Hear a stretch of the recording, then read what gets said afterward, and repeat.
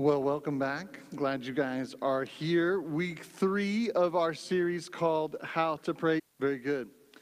Well, I have to tell you, I have appreciated some of the feedback that from you guys during the course of this series, that you have really loved applying the things that we have been talking about, especially as we've been tackling a 30-day challenge of praying for 5 minutes a day.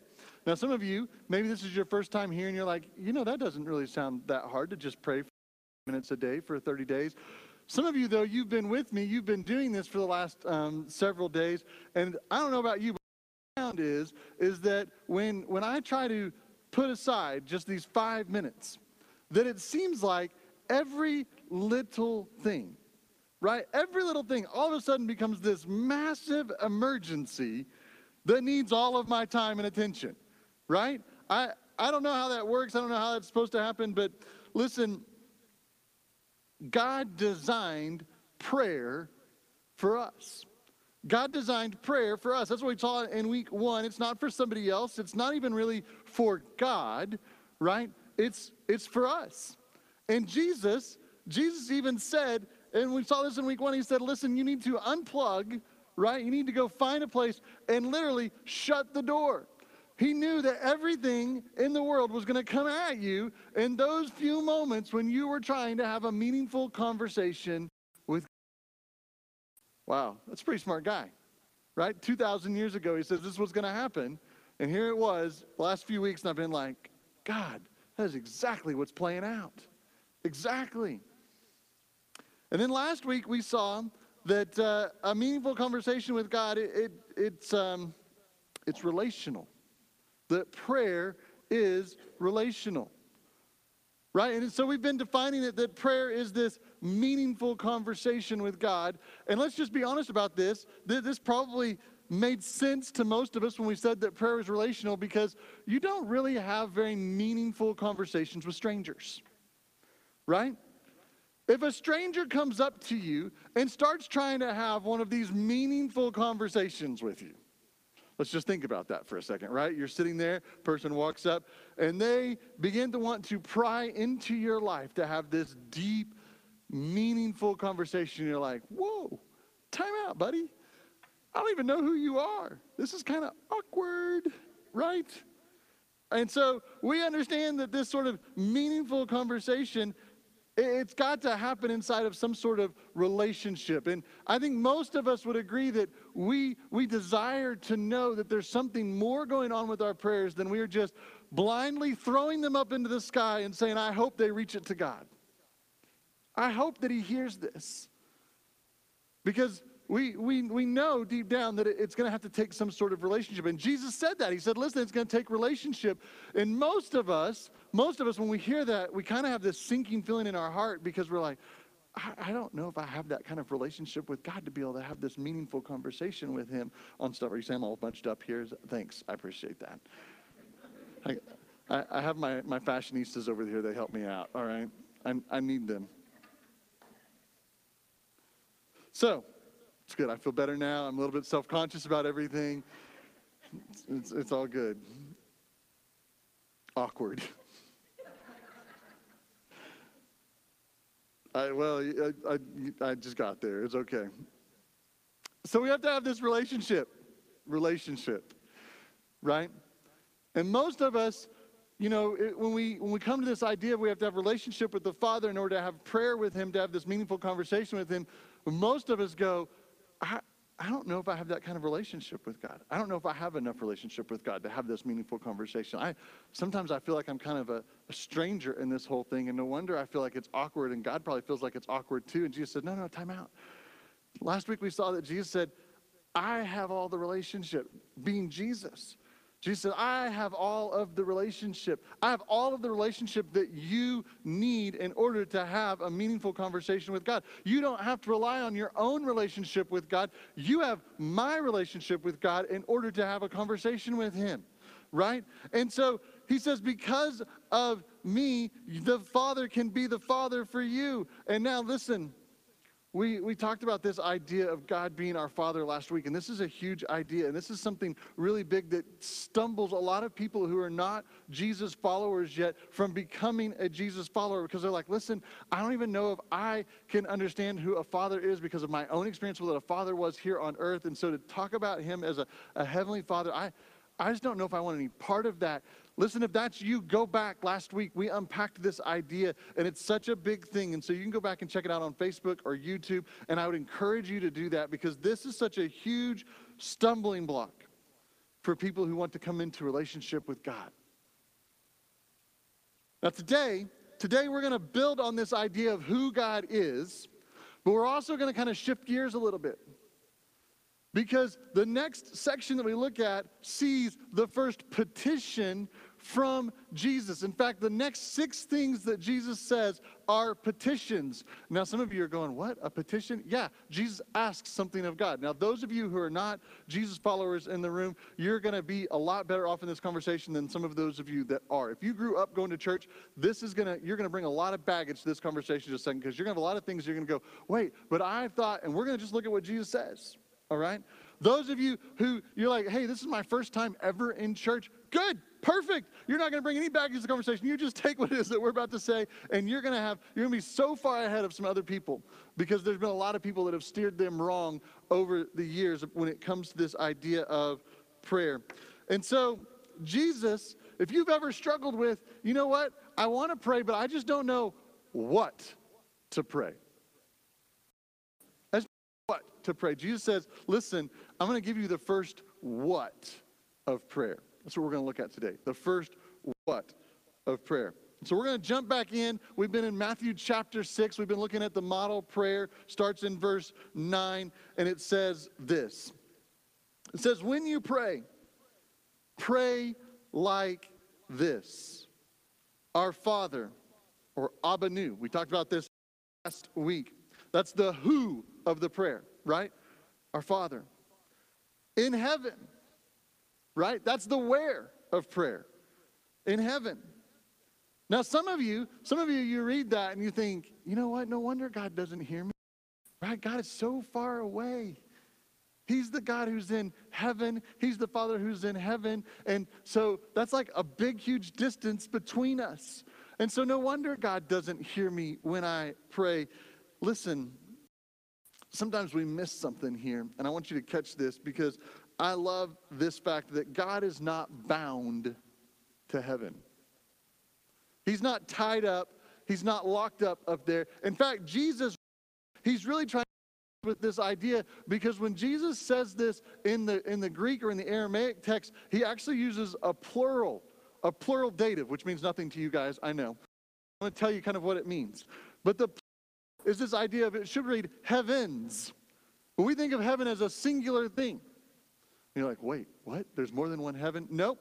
Actually, there's not. When you put it in the plural and in the dative together, it actually has this sense. And in other places in the Bible, it's translated as like the atmosphere, or like the sky, or check this one out. In fact, we have a great worship song that says this. It says, it might be even like the air around us.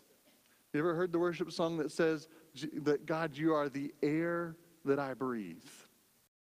That's the idea that it's playing off of. Is that's how close that Jesus is saying that God is to us when we're praying, is that we're breathing in. He's the very air that fills us up. It's a pretty big idea. And so then Jesus begins. He moves from the who and the where, and he comes to this first what, and he says, hallowed be your name. Hallowed be your name. There it is. There's the first what of the model prayer. It's the first petition, the first ask that Jesus gives in this prayer. Now, some of you are going, Charles, you're crazy. I read it with you. There is no asking anywhere in that. What are you talking about? How in the world could Jesus be asking for something right there? I tell you what, just hang out with me for just a few minutes. I know most of you don't have anywhere else to go, so just hang out with me, all right? Because we're going to tear it apart, and we're going to see that Jesus is asking something. He's asking God for something. He's making a petition to God. But before we do that, I want to talk about some of the words that are in this passage, right? This 4 words right here, hallowed be your name, because there are some tricky words that are here. Because this first word, hallowed, right? Now, I like to read from the English Standard Version. That's what I teach from, all right? It's what I use. And some of you use some different versions. That's fine, all right? I use it because I like that it tries to bring all of the ancient Greek, right? 2,000 years, that's ancient in my world, right? Anybody here who's 2,000 years old, I'm sorry, you're ancient, all right? I think I might be safe in this room for right now. So, but it tries to modernize it a little bit, bring it to some what we use as English today, right? And so it does a pretty good job most of the time. But it used this word hallowed, and I was like, what? What does hallowed mean? And so I was like, all right, I'll just check translations. And you know, almost every single translation that I read used this same word, hallowed, hallowed, hallowed. And I was like, oh, great, we have to talk about what the word hallowed means. I don't have like some version that be like, this means it's great. So hallowed, what in the world does hallowed mean? Well, this word shows up only once a year in our current context. In fact, we just had it show up in our current context, Halloween. Halloween. Now, some of you that maybe you grew up Catholic and you've heard of this before, maybe you didn't, and that's okay. But some of you know that Halloween is All Hallows Eve, right? Because the next day, November 1st, is considered All Saints' Day. And actually, several centuries ago, All Saints' Day used to be called Hallowmas. Yeah, I love it, right? I'm like, we should go back to that. Hallowmas. That has like, it's like Christmas only wrapped up with hallow. And you're like, oh, Halloween? Like Christmas? I don't really it's okay. You know, because I want us to understand what hallowed means. Hallowed comes from a form of the word hagios, right? Hagios means holy, right? Holy. But that's a really big church word. And most of us, we understand this idea of God is holy, and we get this picture that holy equals perfection, right? But there are all kinds of things in the Bible that were called holy that were built by men. Now, the women are way ahead of us on this one, all right? But guys, we've never done anything perfect. I thought I'd get some more amens out of that from some of you ladies, right? Ah, there it is. There it is. So, but listen, so holy doesn't mean perfect, right?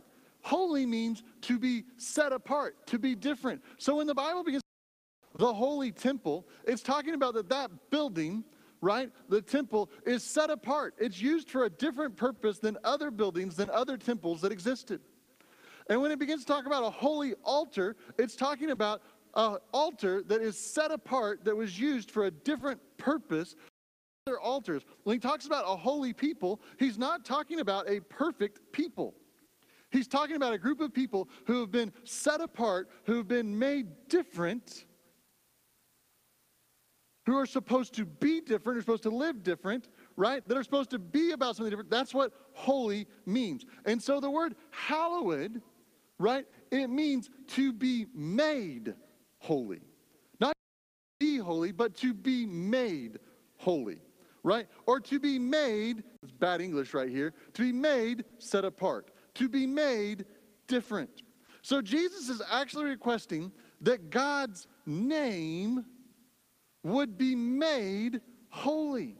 He's not saying, God, your name is holy. It's true, God is holy, but holy is not his name. All right? So Jesus is not saying that. He's saying, God, what I want, what I'm praying for, is that your name would be set apart from every other name. That your name would be different from every other name. And just for a second, let me just lean into this idea of name for a second, because in Hebrew thought, name is a little bit different than what you and I think about. Because for them, name would be the very nature, right? It's the very character and the personality of the person. It encompasses everything about who they are. This leaks into our culture a little bit, right? We talk about having a good name, right? A good reputation. That's sort of a synonym on that sort of stuff. And so when Hebrews came to this idea, they would understand that name was so much more than just a name. Now, David was Israel's greatest king, right? And he wrote a lot of the Old Testament and a lot of songs in the Old Testament for us. And David was declared by God as someone who loved God. And he wrote in Psalms chapter 9, he says this, he says, those who know your name put their trust in you. Those who know your name put their trust in you. Now here's what David is not saying. He's not saying those who know the literal name of God. Right? If you know how to pronounce the name Yahweh and can say it exactly right, that you now have the secret power, and that with that secret power it unlocks everything, and because of that, now you'll have full trust in who God is because you have the power of his personal name. David's not. He's saying that anybody who knows the character of God, right? Anybody who knows the nature of God. Anybody who knows the very personality of who God is. When you begin to understand that, David says, listen, you're left with nothing but to trust that and to trust God. So here it is, Jesus is praying that God's name, that God's character, God's nature would be set apart from all others. And he knows full well that God has already set himself that way. Right? If you think back to the moment that Moses was given the 10 Commandments, right? He was given, here are the rules for how it is that you become my people. God says, listen, if you want to be the children of God, here are the 10 things that you have to do. Number 1, he says, is that you have to have no other gods before me. Number 2 is that you can't have any carved statues. Number 3, he says, you can't use my name as a curse or a cuss word. Then he says, finally, don't forget to set aside a day to worship me. The first 4 of the 10 commandments that God gave to his people. He said, listen, you want to be called my people, then you need to understand that I am set apart. I am different from everything else. And here is some of the ways that you do that. God was setting himself apart. And Jesus knew that. And he knew that God had and God will continue to always set himself apart. So then why pray this at the very beginning? Is this like sandbagging? You know, like when you're like, hey, you know, I'm going to ask for something in the negotiations that I know they're already willing to give me so we can build some like good rapport here because I know it's already going to happen, sort of a thing going on. So was Jesus like sandbagging the prayer a little bit? Like, hey, if you guys will all pray this, right? God will hear this part of the prayer because he's already doing this, and then maybe he'll answer some of the other parts of your prayer later on because he's already answered the first part of your prayer. Yeah, it's a thought. It's a thought.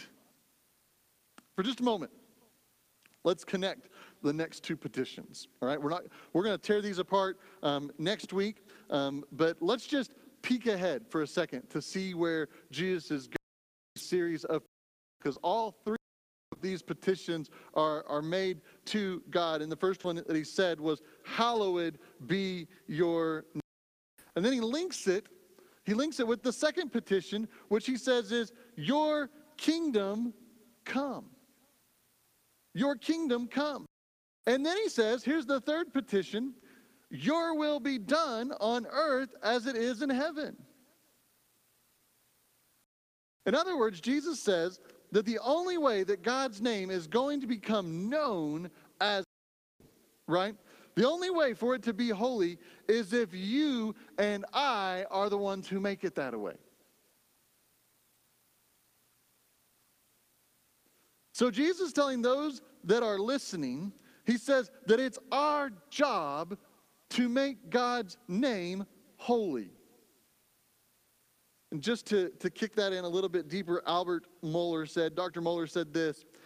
He said, the church must therefore remember that the degree to which God's glory is manifested on earth depends on how we conduct ourselves as his redeemed image bearers. Ouch. I don't know about you, but I'm not sure that I live my life anywhere near that.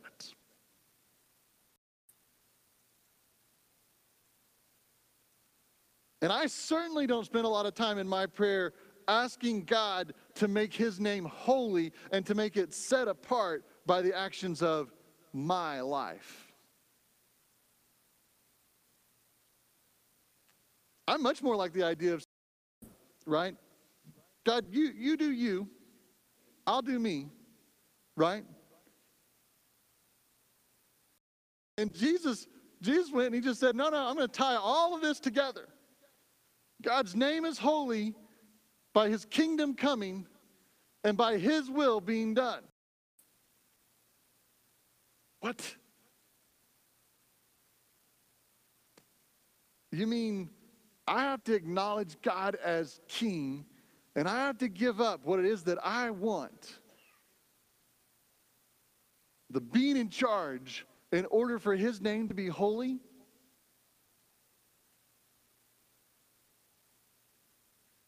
So Jesus says, here it is, the first what of prayer is that God should be set apart by the way that we live our lives. That God should be set apart by the way that we live our lives. Now there's another word for this. It's called worship. It's called worship. And really, worship is always the appropriate response to God when we come into contact with him. And Jesus said, listen, all of the floodgates have been opened, right? You have the ability to have relationship with God and to come close to him. And then your response should be, right after that, your petition should be one of worship. You know, I've defined worship for years this way, and I worked with kids, so I, worked really hard to try to help them to understand what worship is. And I said, worship is this. It's how I tell God that I love him. Worship is how I tell God that I love him. And a lot of times, we typically think of worship just as the singing, right?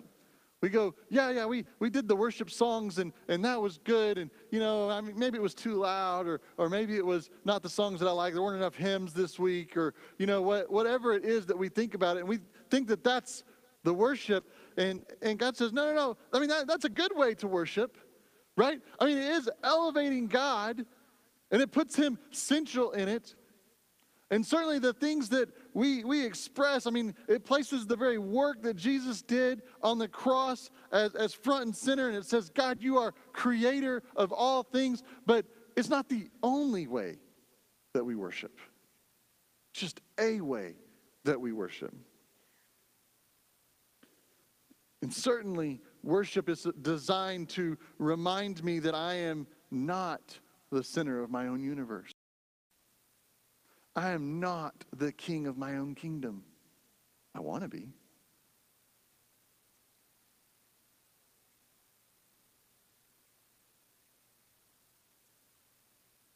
But worship is not just singing. Now, some of you out there, you just went, yes, I don't have to sing anymore. Listen, that's not what I'm saying, all right? But what I am saying is worship is so much more than just singing. Jesus had this encounter with a woman at the well. You can find it in John chapter 4. I'm just going to tell you the story.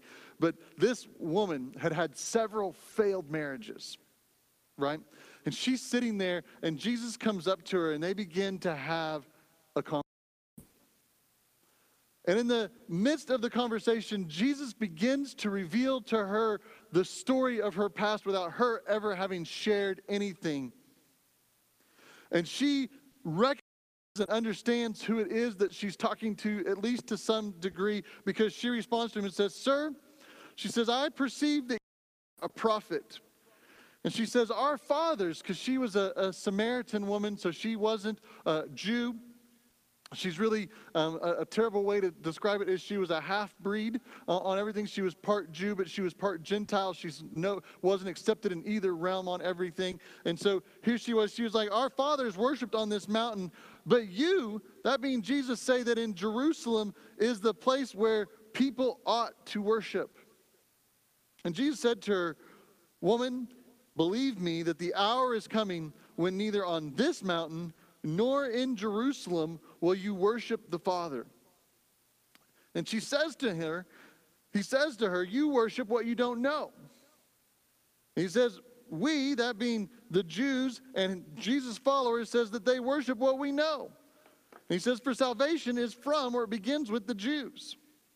But the hour is coming, and I tell you is now here, when the true worshipers will worship the Father in spirit and in truth. And then here, I love this part. If you're there, if you turn to John chapter 4 to find it, or if you go find it later, underline this. Because it says, the Father is seeking such people to worship him. You see, that woman was obviously confused about worship, right? She thought you had to go somewhere specific in order to worship, namely Jerusalem. Jesus corrects her thoughts about worship for a second. And he says, listen, you can encounter God anywhere, which really, at the end of the day, is the purpose of worship, right? Worship is designed for us to encounter the very presence of God. And Jesus says to her, he says, listen, he says, the hour is coming. He says, actually, really, the hour is standing right here in front of you right now. And then I love how he ends the conversation, because he says the Father is seeking people to worship him. Because worship is not about a place. Worship is all about a presence. You know, each week, our worship team has one goal. One goal. It's to lead people to the throne of God so they can encounter him. That's it. When we evaluate things on the backside, it's not about how loud or how quiet the music is. It's not about if we sang enough hymns. It's not about any of those sorts of things. Our question is, did we lead people to the throne of God to encounter him in the worship service? That's it. It's all that we care about. Some weeks we come out and we're like, yeah, we did it. There's some weeks, just being honest with you, we go, we missed it. We did not help people get to the throne of God. We had a whole bunch of other distractions. We had a whole bunch of ourselves in there, and we got to mix that out. Because our goal is always the same. Our goal is that we want God's name to be holy. We want to make God's name holy. And we want to lead you in worship and encountering God. So Jesus' first petition, right? May your name, O God, be made holy. Would it be set apart? He's asking that you and I would come into contact, that we would encounter the very presence of God. And it would so dramatically change us that we couldn't go back the way that we came. One final story coming up on the Christmas season. One of my favorite stories is about the Magi who come. They come from afar and they travel to come see Jesus. And when they see him, when they come face to face with this little baby, they fall down and worship him. Kind of an appropriate response. In fact, if you were to go do a study through all of the Old Testament and the New Testament, anytime that somebody comes face to face with God, when they encounter his presence, the only response that they're left with is to worship. And so these wise men, they worship. And then after they're done worshiping the baby and they've given their gifts and they're about to leave, they receive a word from God through a dream. It tells them that Herod is upset and is coming after the baby, and so they leave a different way and go home a whole different way. And I heard a preacher years ago, and he said, this is what happens when you encounter God, when you've had this moment of worship. They say you can't leave and go back to the same place. You can't go back the way. They said, you leave, you're entirely different. And our goal every single week is that when you come here, that you encounter the very presence of God and that you leave different than when you came. So if you came in these doors over here, would you please leave out the doors over there? I'm just kidding.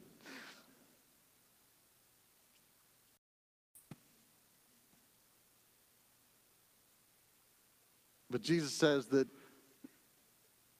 this is what happens when we begin to pray that God's name would be holy. See, Jesus did not start with praying for our comfort. He did not start with praying for our desires. Now, God is still gracious, and he hears those things, and he answers those things. But Jesus said that we should start with worship. We should start with worship. Start by praying for God to make his name hallowed. You know, the only way that we could possibly say that God is the thing that helps us the most is to tell back to God who he is to us. Okay, intimate moment for a moment. I think my wife walked out of the room, so she won't mind me telling this now. One of my wife's favorite things, so she peeked back around the corner. I'm still going to say it, though. One of my wife's favorite things is when I tell her the different things about her that I love. Whether it's a physical trait, a physical characteristic about her, but naming it and then telling her that I love her because of that. I get all kinds of ooey gooey points on that when I do that. Guys, you're going to try something that your wives will love? Go home. You can tell her that you love her ear and tell her something about her ear that you love, and she'll be like, oh, he loves me. It's true. In fact, in the Old Testament, we have all of these different names of God, over 100 of them. And every time, what they are is they're an exclamation of who God is to that person. If God was healer, they call it out. God, you were my healer in that moment. If God brought deliverance, then they call it out and they say, God, you are my deliverer. And they use all of these names of God. And sometimes we think, well, if I'll use those names of God, God says, no. Don't use what somebody else has. Tell me who I am to you. And that's worship.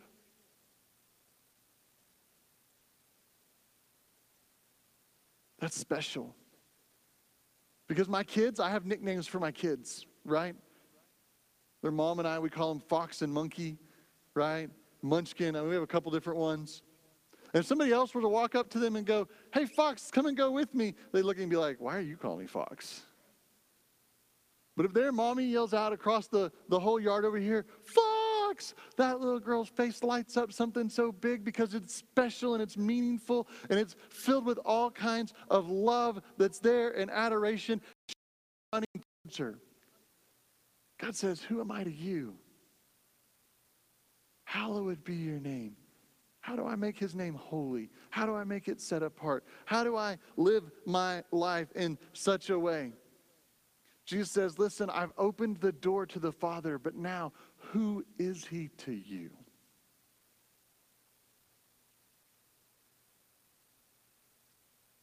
And I love it. The Father is seeking out people who will worship him. So here's the challenge. We've been praying for 30 days. Here's the challenge piece to add in. Would you pray with me this week? God, make your name holy. Make it hallowed in my own life. Make it hallowed in my own home. Make your name hallowed on my own street. And God, would you use me to help make your name hallowed here in Australia? Let's pray. Father, you are so good. And you have done so much for us.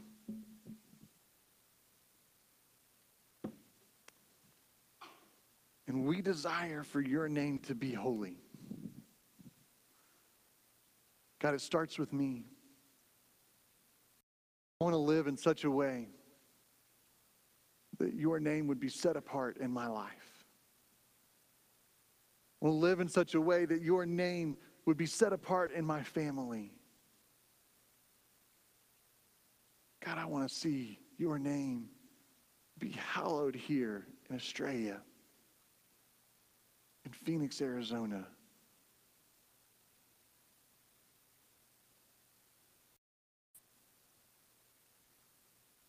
God, make your name holy. In your name we pray.